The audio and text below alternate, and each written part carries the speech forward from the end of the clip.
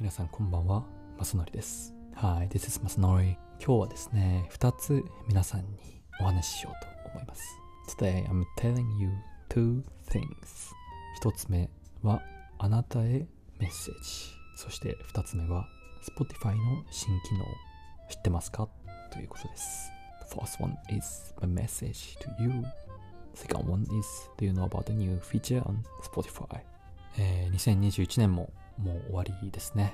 皆さんにとってどんな時間でしたか？僕はですね、会社員からフリーランスになって初めての年で、いい時もそして悪い時も経験しました。でももっと成長したいし、もっと成功したいです。そして今年の1月に僕の夢であるポッドキャストを始めて、今ではですね、世界中の人に聞いてもらえてすごく嬉しいです。本当に嬉しいです。人数はですね、そこまで多くはないけど、あなたたち一人一人が僕の誇りです。本当にありがとう。ずっと大好きです。So, this year is gonna be almost over. How was the time for you?Good time or bad time? For me, this year was the first time to become a freelancer from an employee and had ups and downs, quite bad times too. But I don't want to develop more and succeed more. Yeah. And I've started my dream podcasting in January on this year. Now I'm just glad that people from around the world will listen to it. Yeah. I'm really happy. Not so many people, but each of you is my pride. Thank you so much.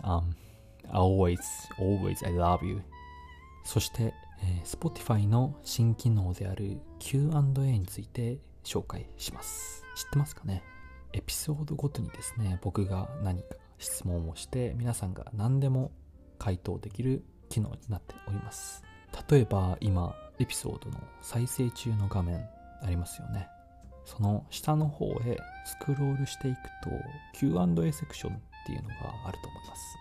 もしくは画面の真ん中らへん、今回の2021 for you のカバー写真の上に Q&A っていう文字があると思います。そこでね、ぜひ僕の質問にリプライしてみてくださいね。何人かは来年のエピソード内で紹介して僕も返信したいなと思います。Then let me tell you a new feature which is Q&A on Spotify. You know about it? It's a new section where I ask you a question and you can write any answers. For example, now you can see this episode playing screen, right? And just scroll to the bottom, then you can find Q&A section. Yeah. Or in the middle of your screen, above the cover image of this episode 2021 for you, you will find Q&A.So, please reply me there. I'm gonna introduce some of you guys in next year's episodes. 例えばですね、前回の Introducing Good Drama での Q&A を紹介します。What's your plan for New Year holidays? Tell me が、僕の質問だったんですけども、そしてリプライが、花さんからですね、多分友達と花火を見に行きます。Masanoriさんはというですね、メッセージをいただきました。ありがとうございます。花火ですって。カウントダウン花火ですかね。いいですね。どこの国なんですかね。僕はですね、あんまり日本でカウントダウンで花火っていうのは見たことはないですね。その数年前、ロンドンとベトナムではですね、見たことがあるんですけど、本当すごい盛り上がりますよね。花さんも今年最後の瞬間までぜひ楽しんでくださいね。僕の予定なんですけど、大阪まで一人でドライブして友達に会いに行きます。ただですね、雪が降らないかっていうのだけ心配ですね。とりあえずたこ焼きが食べたいです。ということでですね、今日の Q&A コーナーはこんな感じで以上になります。皆さんもですね、また紹介するので何でもリプライしてきてくださいね。So, today, for example,Let me introduce one from the last episodes about good drama. My question was, what's your plan for New Year holidays? So here we would like to welcome a reply from Hannah. Let me read. Maybe I will go to see fireworks with friends. And what about you, Masanori-san? Yeah, thank you for your reply. Fireworks, great to hear. Yeah, countdown fireworks, right?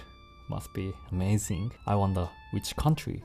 Yeah, almost never. I didn't go to see fireworks here in Japan, but a few years ago in London and Vietnam, I did. It was so crowded and so much exciting with many people. Great moment.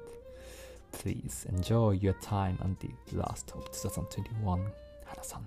And I'm answering, I'm going to drive a car to Osaka and meet friends. But so far I'm just wondering if it's snowing.